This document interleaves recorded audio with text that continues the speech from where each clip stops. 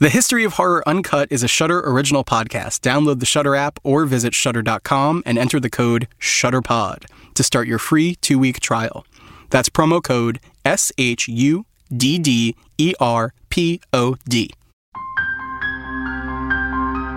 I'm Shudder curator Sam Zimmerman. This is The History of Horror Uncut, an essential audio companion to Eli Roth's History of Horror.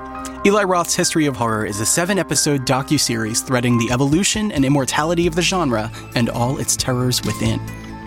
These are the full, candid interviews, most of which can only be found and heard right here in this podcast. You'll hear how the genre shaped these filmmakers, authors, makeup maestros. You'll hear the personal, unbridled appreciation that only comes from those who know how special horror can be. Welcome to a more intimate history of horror. The History of Horror Uncut is built with the full raw interviews conducted in production for Eli Roth's History of Horror. In some cases, Eli leads the talk itself. In others, deeply knowledgeable producer Kurt Sayengas steps in.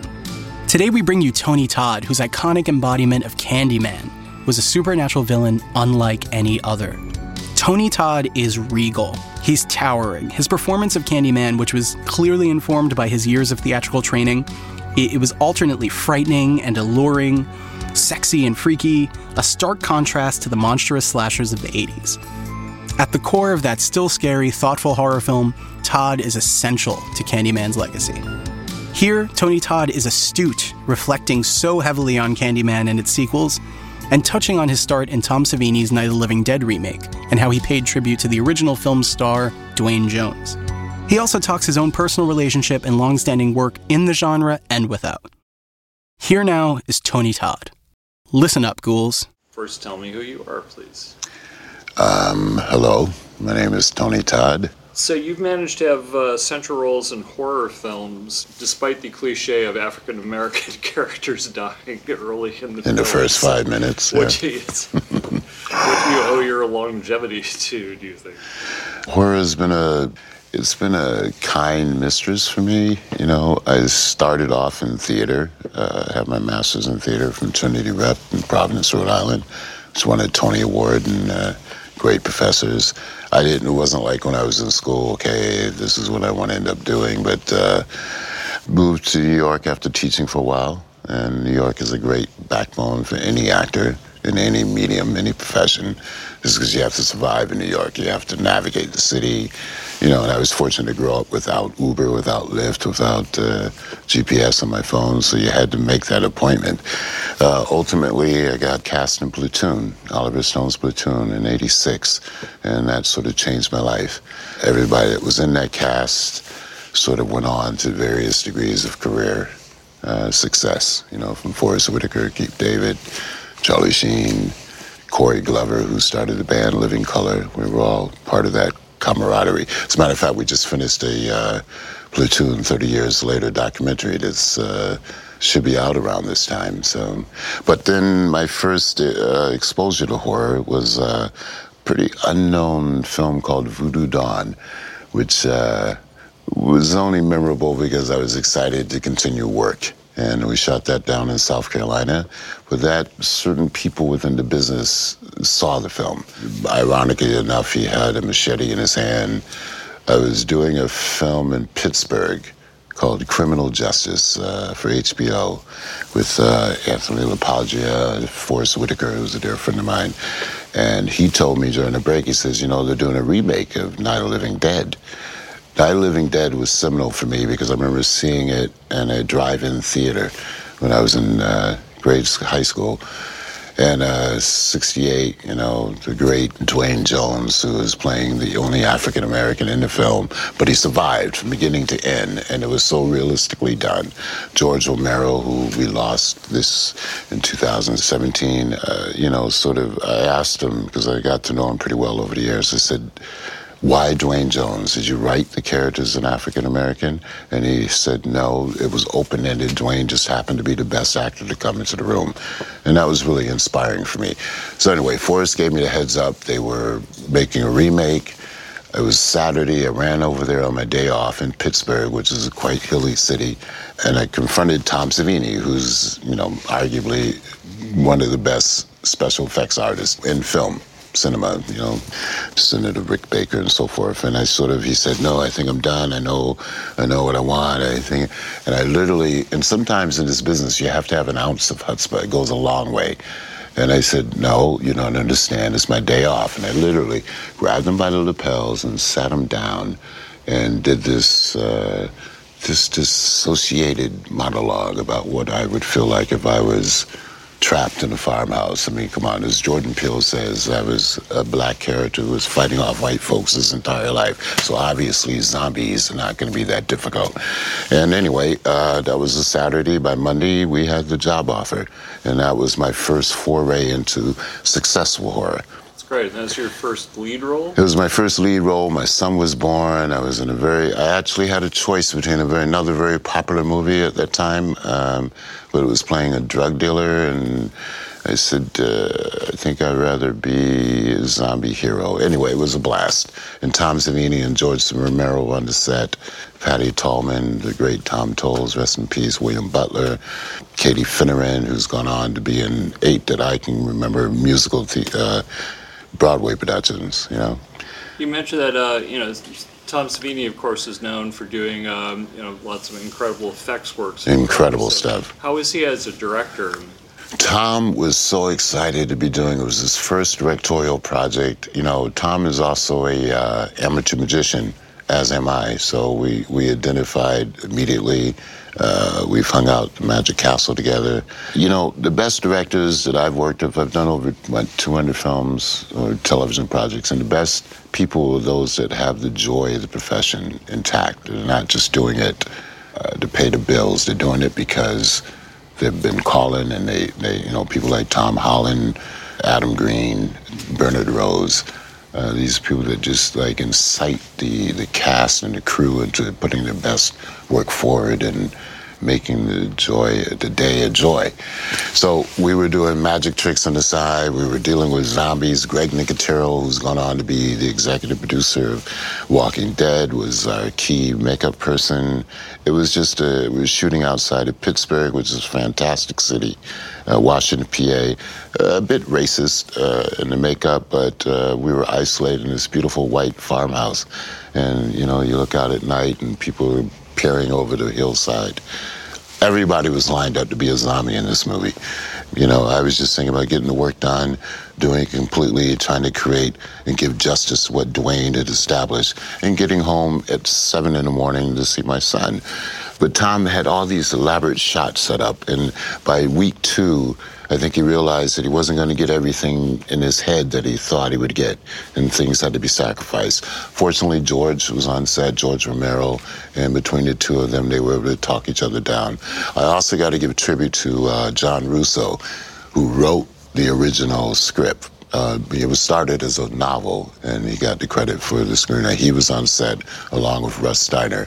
So Russ Steiner, John Russo, and George Romero were the triplet that created the original Night of the Living Dead. Unfortunately, when they did the original, they didn't have the rights. So that's why you have so many bastardized rip-offs. And I think there's another one I just noticed in some fan magazine that's coming. They didn't have the rights. So when they made our version, the 1990 version, that was their chance to get monetized. Yeah, it's all because somebody didn't put a copyright on one little slip of paper. But he created the whole zombie template. Yeah, at the time in 1990, right? So zombies, were still sort of more of a marginal horror fan. Yeah, it wasn't. Yeah, but what's happened between now and then, and why do you think it's become so big now? Television. Television had a way of monetizing it. As close as that whole thing was with Greg and George and Tom, I know I've heard. And I've personally heard George say that he wasn't completely thrilled with the serialization of zombies. Sometimes less is more. And he felt that it was very dangerously close to being a soap opera. But, it's television. I tried to stay away from television, but it keeps luring me back in, so I can't say too much about it. Star Trek. You can't say much Star Trek, yeah. But an old acting teacher once told me that movies... build the house, television buys the furniture, and theater feeds the soul. So you judge where you want to be. Well, you mentioned that you wanted to pay tribute to the role of Ben. So how did you see that role? Well, when I first saw Duane Jones do it, I'm in a car back when we had drive-in theaters, which made it just even more visceral. And you're in this, vehicle, and you look around, and there's all these vehicles in the same space, and everybody's confined and listening to a little sound box. It's a different experience. You don't have to laugh collectively. You have your own sensation. And when I saw Duane, who was a tall, athletic-looking African-American man, that not one mention of the fact that he happened to be black was ever uttered in the film, but he was like, he was just doing the task at hand. And I just wanted to do that. Also, I felt that we resembled each other. It was a commonality in tribal behavior. So I just wanted to do the thing, and I personalized, what if this was my own newborn baby son in terror? What would I do to get through the day? How we do moment to moment to get out of this situation? And of course, the most ironic moment in the film is at the very end, where we finally find the key to the gas tank, which would have freed us all, but except for those little petty problems that you have when people are trying to navigate the way out of a situation. When you consider zombies as a metaphor, what are they saying about society, do you think, or about... I always look at, I get to travel around the country a lot. I've driven across 8 times, and I've also been fortunate to work in other countries, and as remote as Wales, Paris, South Africa, which has been a blessing, London. The thing about America is that, it seems big, but it's very young. And it's very small. Particularly today, you drive across, it's just strip mall after strip mall after strip mall. McDonald's sort of made that common. You do any road trip, every 10 miles is going to be the Golden Arches, right? There's something about consumerism in zombies, like in Romero's brilliant film, Dawn of the Dead, which takes place in a mall. And there's something about the zombies being drawn to this place where things are being sold, light, glittery things are in motion, and they can try to, get their hands on products. I've always thought of that metaphor of what that would be at the end of time. You look at what happens on Black Friday, people wait in line for 2-3 days. Why, when you can practically get anything you want right now? But then that rush to get in the door, and it doesn't matter that the product is more valuable than their citizens next to them. The one good thing about zombies, there's no racial divide when they're in that mode. They don't care to attack or eat anything, They're not prejudiced in that way. In their minds, it's a utopian society. What's the story of Candyman in short form? Well, it was based on Clive Barker's book, The Forbidden, which was set in London. And I think what Bernard Rose, the director and writer, did brilliantly was to transpose it to Cabrini Green. We put it in America. And, when we did that film, I got a call out of the blue saying, this director wants to meet you. It's a film called Candyman.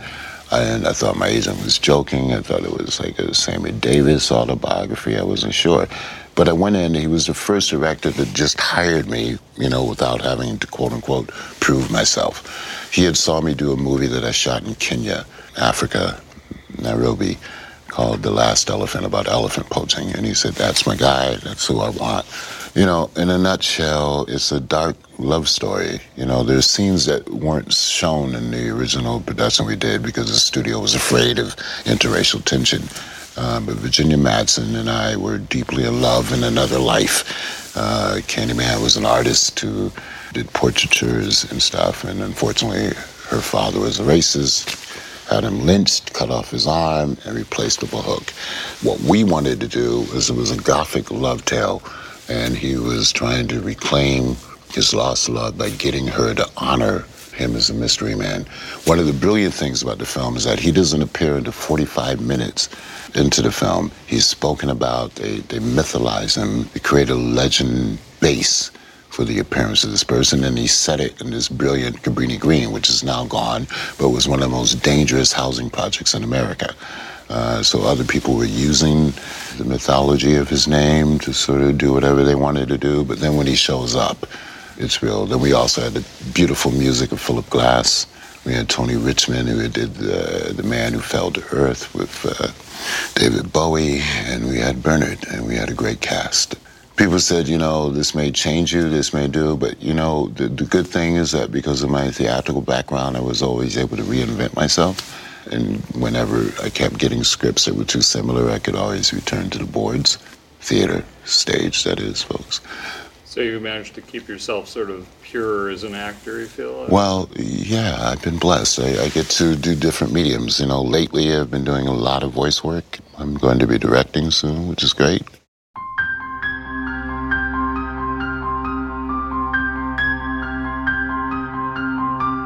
So, what were the key scenes, or for you the key scenes of Candyman? Well, we had a great bee wrangler on the set named Norman Gary.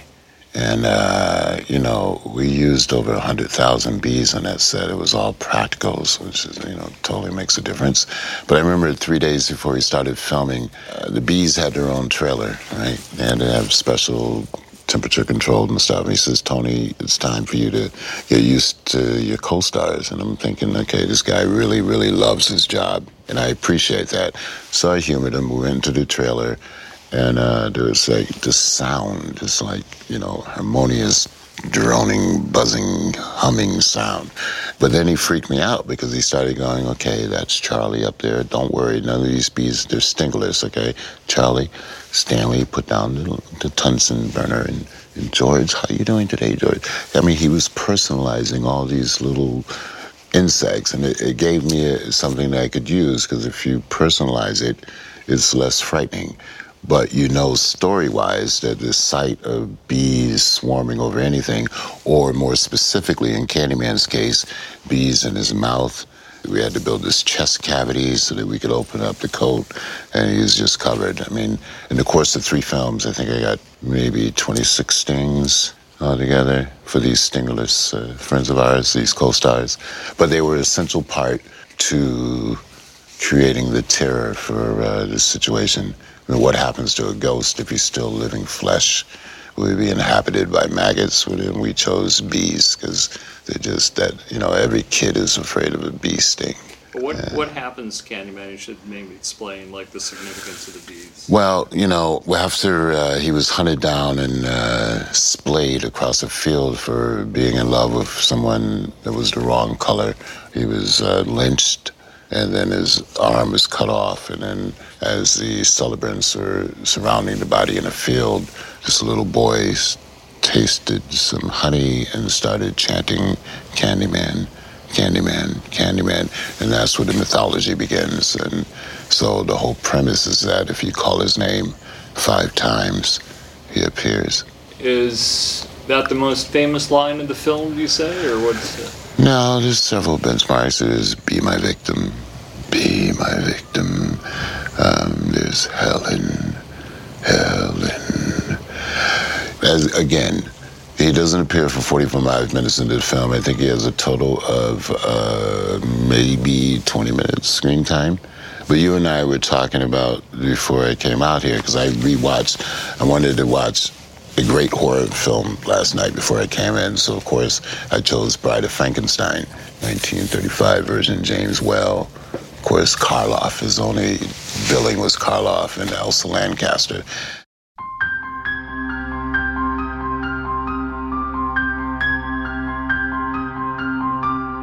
So we were mentioning Bride of Frankenstein. Yeah, I was checking it out last night. I was just looking. I was amazed because they said she had about 15 minutes of screen time as the bride. And I clocked it, and I swear it's only 8 minutes. But it's a brilliant 8 minutes. It created an iconic character. And those of us that have been able to contribute to that sort of iconic legacy, we owe it all to her for being that we knew it at the time, but you have to be as concise as possible. You have to have the trademark. You have to be able to deliver the scares, and you have to be able to make people talk about it long after you've gone. When you got that script, when you saw that character, how did you decide to approach it?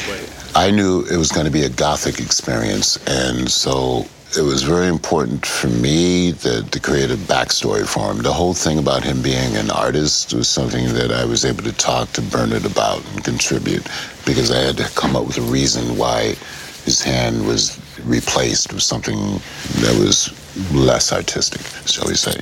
So Virginia Madsen and I made sure that we did Gothic exercises together. We took ballroom dancing classes, we did horseback riding, we did some fencing classes before we started shooting to have that sort of atmospheric behavior going on. And I was doing all sorts of impression work at that time. You know, I would use dream books, and there would be certain colors that would trigger certain, all this actor stuff that means nothing to nobody unless you're in the process. But you also, you bring this kind of soulfulness. It's both menacing, but also seems really sensitive. It's mostly about pain. Yeah, well, look at his life. He was a successful artist that was lynched and killed unjustifiably. So I wanted to be, it wasn't just to me about a slashing situation. It was about a tale of redemption. And I think it wasn't just me, it was Philip Glass's contribution with the haunting theme that created that. All I know is that we just had our 25th anniversary, 2017, is that everywhere I go, the most common statement to me is that you affected my childhood. Too many people, we weren't making a children's movie. It wasn't for people to sneak and watch off when they were 8 or to have a pajama party. This is a film for adults. But, and that bothered me for years, but Bernard Rose once told me, he says, Tony, anybody that saw the film when they were a child will remember it forever. So just, you know, count your accolades and move on. But it did disturb me. One time my daughter was maybe 4 and the film had just come out and it was hitting. We were shopping. We were on the outskirts of Chicago, no, in Ohio. And people were coming up for the first time, oh, Candyman. And then finally she dropped her little shopping bag and said, that's not Candyman, that's my dad. And that resonated with me, to never believe the hype, first of all, and to keep working and always try to reinvent yourself. And so far that's been successful. So. Became an icon, and certainly one of the few icons, of horror icon of color in American cinema, anyway, American horror. Which is a shame, but yeah. And I remember at the time it came out, and that was actually, because I was also living in D.C. too, which has had lots of complicated racial, politics and stuff. But that was actually. I was born in D.C. Oh, were you? Yeah. Okay. I left when I was 3. Packed my bags, went to Connecticut. Well, I remember being kind of considered controversial, and actually some people thought it was somehow disrespectful, basically, that there would be like a horror guy who was a black man as opposed to. Well, I remember before production, we were almost shut down. The NAACP came in and wanted to know what the film was about, and Bernard had explained it to them maybe 3 or 4 times before they realized it is going to be done intelligently and with respect, and they were going to have somebody. So we got through it. But I will tell you, because I used to teach, there have been over 100 dissertation papers written on the film and college classes dedicated to either that or the whole black horror in Hollywood. Starting with Oscar Micheaux, who was a black director that created his own project. He did a horror film in like 1949 that's so obscure you can't even find it. But, before this we had Blackula, and this is the first one I think that attempted to tell a serious story, Yeah, Blackula is obviously very campy, basically, so. Yeah, but the actor who did it was a brilliant actor. I think also a DC native, so. You handed a deal of cards, and you have to work with it and make it right. Mm-hmm. I'm not knocking the movie. I'm just saying it was the cycle. It's a fun movie. It was part of the blaxploitation era, so which I'm glad I came, after that. Right. Of course, I think the other thing that probably made people uncomfortable was, even though it was like 1992, that was still a while back, and still like an interracial romance, and the sexuality of it. They were afraid of the sexuality, which is why they cut. There's 10 minutes that they cut from the film that one day I think Bernard it's towards the end when he brings her to the lair, and we had this beautiful plexiglass turntable thing where we're doing this waltz together. That goes on in the film. I think it's maybe 45 seconds, but it was a 10-minute sequence that explained why they were committed. And then the next moment you see him lay her down on the pedestal. I think the intent is what you can edit all you want, but if actors are connected to the material and they're doing their job, you still get the objectives. It still comes through. And, Yeah. and that's actually also, I think, what differentiates the Candyman figure from a lot of the other kind of horror icons is that actually he's like kind of sexy. Well, he's tall. Well, but he's got this passion. Yeah, he's got a passion. He wants what he wants, and this is his unrequited love. This is the woman that got away, the woman that he cherished, you know, and it happens to be in a horrific environment, but he'd do anything for her, even kill her if they can die together. One other thing, if I can say about 92, there were 3 Candymans. In the second one, the whole OJ incident occurred, and that sort of, America went wishy-washy on that, and it sort of hurt the continuation. There may have been 5 made by then, but you know. But there's always talks of doing another. I know Burdett very much wants to do one. He wants to do something in the mode of Bride of Frankenstein, so we'll see. Oh, really? Yeah. That'd be interesting. Well, we'll see. I used to beg for it or want it actively, but then about 8 years ago, I let that go and said, you know what, because I have a lot of other things to keep me busy, so, and I care about the character. You, as we've discussed, you've done a large volume of work, and a lot of it, you know, some of it was in the horror field and some in science fiction, and then also you've done a lot of, you know, very, you know, Mainstream. Yeah, and also serious drama on the stage, basically, you mentioned. So, well, which I'm most proud of, you know, I got to work with August Wilson, who's like probably the greatest American dramatist. He won 2 Pulitzer Prizes, but I originated King Hedley II in Pittsburgh, and when we opened, it was 3.5 hours. I didn't make it to Broadway, but I lived with the show for 3 years. It was amazing, changed my life, and I just turned down another August Wilson play, 2 Trains Running, because it would have been a 7-month commitment, and we're on another career trajectory right now, so good luck to you guys up in Seattle Rep and Arena Stage. you can create a powerful presence on the screen. Actually, this is also what we were talking about a little bit earlier too, is that you can bring this training to it. But for instance, your role in the Final Destination movie, and particularly the first one, tell me a little about like what you do in that film, and because to me you basically pretty much stole the movie with a very small parts. Well, someone said there are no small parts, you know, if you do it completely from beginning to end. But yeah, it was a one scene thing often. My friends who did that, James Wong and Glenn Morgan, Final Destination was originally submitted for the X-Files. I did an X-Files episode called Sleepless, which is also kind of horrific and was one of the top 10 episodes. But so it got rejected, but they put it on their back burner. And then X-Files ended, at least the first incarnation, and then they wanted to make a film of it. So I also did a pilot for them, didn't go, but we always knew that we wanted to work together, so they gave me a call. They actually gave me a very good rate on that film, one of the best rates I ever had for working 3 days. I mean, I'm not going to say it, but it was enough to buy a house, let's say. Nobody knew that it was going to be more than one film.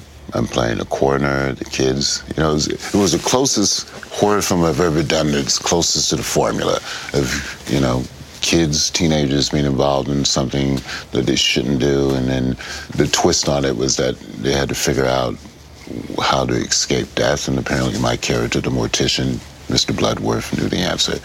So it was a hit, and it ended up, you know, they did 5 of them. I did 3 on-camera appearances and 1 voiceover. The only one I wasn't in was the 4th one. And they made that mistake. And, and then they, you know, then it cost them, so.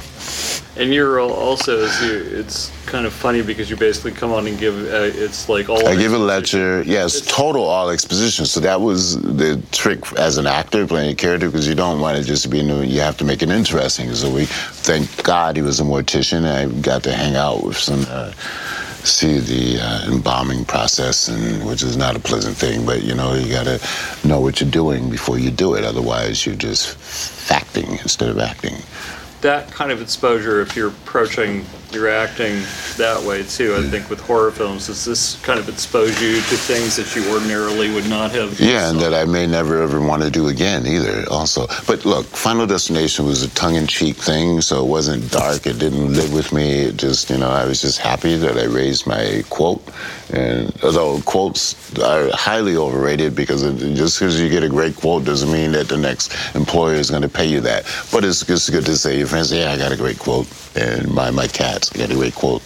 That's why you're eating what you're eating. Have you worked on stuff that did, like, stick with you or that kind of affected you? Theater always sticks with me. I mean, I'm sorry, it really does. Here's a tip. The Actors Theater of Louisville, in Louisville, Kentucky, every year they do a production of Dracula. Okay, they've been doing this for 30 years. They keep asking me to do one, and unfortunately it's always in September, October, which is usually actors' busy months. So we haven't been able to make that work yet, but one day we're going to do it, and that'll be, if they keep asking, and we'll make that happen.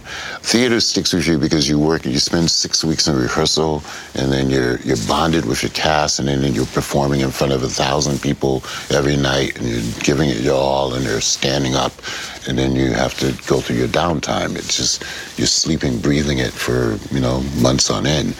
They've been very special films, and a lot of independent stuff I've done. Like I did a film called Driven, which was about LA cab drivers. That was pretty powerfully present with me. And I'm just finishing a film about assisted suicide. It's called The Immortal. That's really... It's called The Immortal. It's about an assisted suicide. Well, there's a quartet of stories. So it's about people that either want to die, should die, are close to death that just can't die.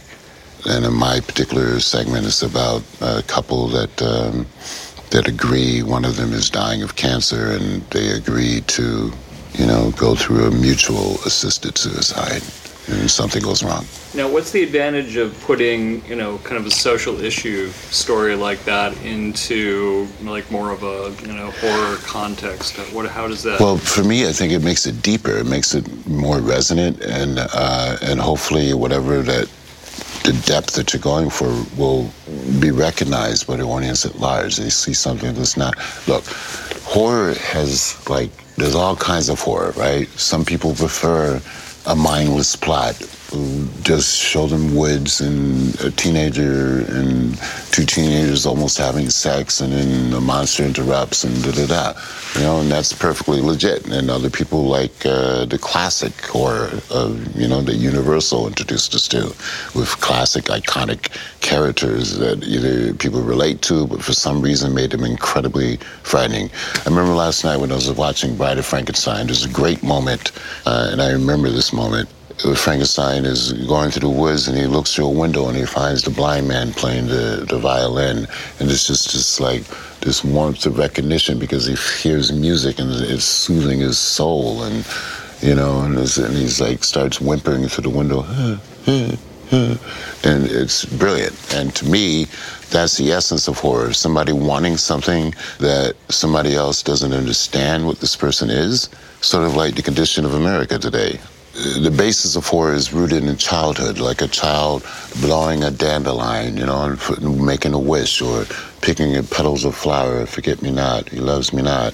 It's that mystery of what could happen next when we're little. I grew up very poor. Didn't know I was poor until I was 14 because I was raised by my aunt. But we were so poor that we were framed by a cemetery. But for us, that was our playground. Because it had big open fields, we'd run through it. We'd chase squirrels. Friday nights, drunks would come by. We'd hide behind tombstones and go, ooh, and just to have a hoot and a laugh. It sounds innocent, but that's the root of horror, doing the unexpected. Someone comes across the stage, you do something, and things change. It connects on an emotional level, too, where you're also able to bring in these sort of kind of big ideas, but then funnel it through these kind of emotional stories. You funnel, you personalize, and then you make it specific. You mentioned the bees, which is possibly the answer to this question. Let's see, what's the most grueling thing you're put through in the production of a horror film? Well, the bees are a big one, but also I've done some projects that involved a lot of special effects. Prosthetic work. Prosthetics, or I've done, more in the sci-fi, but working for Mick Garris. We had a show on Showtime called Masters of Horror. And we did another Clive Barker story called Valerie on the Stairs. And my costume, I played as sort of a demon. Anyway, the body paint on that was 5 hours, and we shot up in Vancouver, and it was always done at 4 in the morning. And I didn't understand for the life of me two things. Why paint had to be cold? Why couldn't it be warmed up? And B, they were spraying me in parts. This is television that would never be seen on television. Why are we doing this? So those are difficult things. I've also, more so in my sci-fi work, gone through extensive transformation of face stuff, which some actors are bothered by, but you use those 4 to 6 hours as a metamorphosis. You're constantly morphing and changing and becoming more like the character that you're supposed to do. Helps when you're playing Klingons. Kind of like Dr. Jekyll and Mr. Hyde, too. You know what? You always remember the films that didn't work. I did that project, and I thought it was going to be great, but I should have known shooting on a 28-day schedule where I had to play both characters every day. It was probably the film I wish I could make go away. I wanted it to be great, but, you know, you can't win them all. Is there any, project in the genre that you'd like to tackle if you had the chance? I've always had a fondness for The Hunchback of Notre Dame. Bernard Rose, we did in 2016, and we did a version of Frankenstein where I played the blind man, but it was set in modern L.A. We actually got 90% on Rotten Tomatoes. Xavier Samuel played the monster. Carrie Moss was in it. Danny Houston. And so we transposed, instead of the blind man playing in the cottage, we put him under the 4th Street Bridge in L.A., and he was a blues man. He was a blues jazz musician guy. So we did that. Yeah, that was a good. I wanted to be in the Frankenstein thing. So Bernard wanted to do he wanted to do Edgar Allan Poe. He said, what would you like to do? And I said, Hunchback or Invisible Man. You remember the original Claude Rains thing? And also, I thought that would have social, political comment as well. To have a 6'6" black man that's invisible in America. Where have we seen that before? Sounds great. What did you, since we mentioned Tananarive and Get Out, what did you think of Get Out as a film? I loved it. I loved the premise. I saw it before all the hype began and before it became, I have to go see it. The beautiful thing about the film is that it resonates to different people in different ways. Black audiences see it in a different way, white audiences see it in a different way, but everybody's affected by it. I heard an interview that Jordan did where, because some folks think it's the only black successful horror film made, and he gave props to Candyman Live and the Living Dead as his inspiration. So I'm glad to be part of that company. But, this is going to be a film that's going to be on award list everywhere, which is going to, for everybody that's in the horror medium, it gives more opportunity. Certain companies are looking for product constantly. Some people think it's a comedy. Some people think it's horror. I agree with Jordan in that it's a documentary. I know I saw it with a couple of different audiences, and one of which was, had more African American people in it, and But they knew right away. They seemed more also responsive to. Yeah, well, that tends to be the case. And certainly during that film, there was a lot of vocal talk back.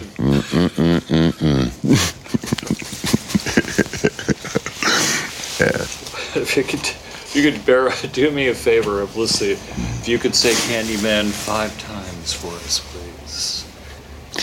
Candyman, Candyman, Candyman, Candyman, Candyman.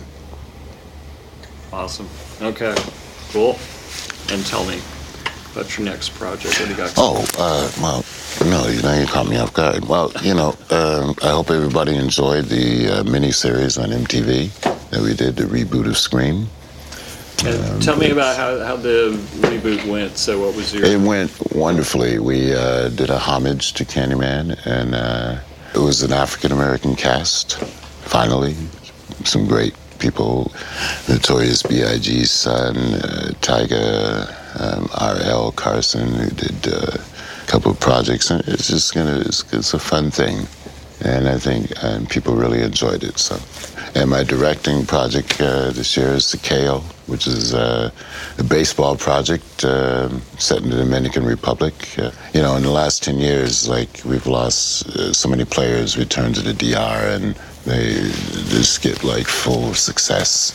And we've had 5 tragic accidents happen. Sakeo means saluting, and it has some horrific elements, but mostly it's about a coach that has to return and try to uncover what happened to his star player. So my hands are full. And something like that is sort of like, this gets into sort of a debate about what's a horror and what they now call a thriller. And, in the old days, those words used to be completely interchangeable, basically. Yeah, it was horrific. They even added comedy. You remember Abbott and Costello Meet Frankenstein, which is a great movie. I mean, I remember as a kid, everybody knew it was coming on. You saw all your monsters, plus it was funny as hell.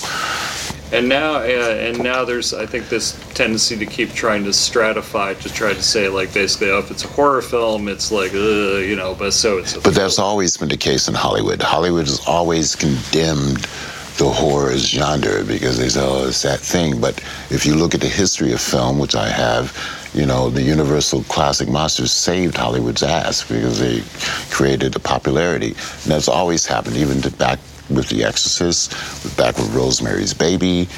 Things were faltering, and then you had a film that captured the mindset. Get Out. I'm not saying that Hollywood is faltering, but it certainly infused, gave it a shot in the arm. Well, it is kind of locked into, obviously there are a lot of, big formula franchise things that take it over, which kind of kills creativity. Well, whenever that happens, I either run back to the stage or I found an independent story that tries to tell a slice of life from a different perspective. You can beat that. You can do it without having to do... The day I can't do that successfully, I'll just, go back to my garden and my cooking and my horse and be happy. Watch other people do it. As I said before, it used to bother me a lot that not so much kids, but people that would come up to me and say that you really scared me when I was a kid. And, we didn't make a film for kids. It was an adult movie. My own children, a boy and a girl, young man, young woman, they didn't, one of them I don't think has ever seen the film. The other one didn't see it till they were at least 19. That has to be because it's a romantic, gothic love story that has monstrous elements, but he's not a monster. He's actually a victim. And it really bothered me that it was, we'd have summer parties, pajama parties, and we called your name, you never showed up. So I asked Bernard, I said, what's this about? But did you know that this sort of subconscious backlash would happen? And he told me, he says, any person that saw the film when they were young is going to remember it for the rest of their lives. So just get over it, enjoy it, embrace it, accept it, and get another job. So I just keep getting other jobs.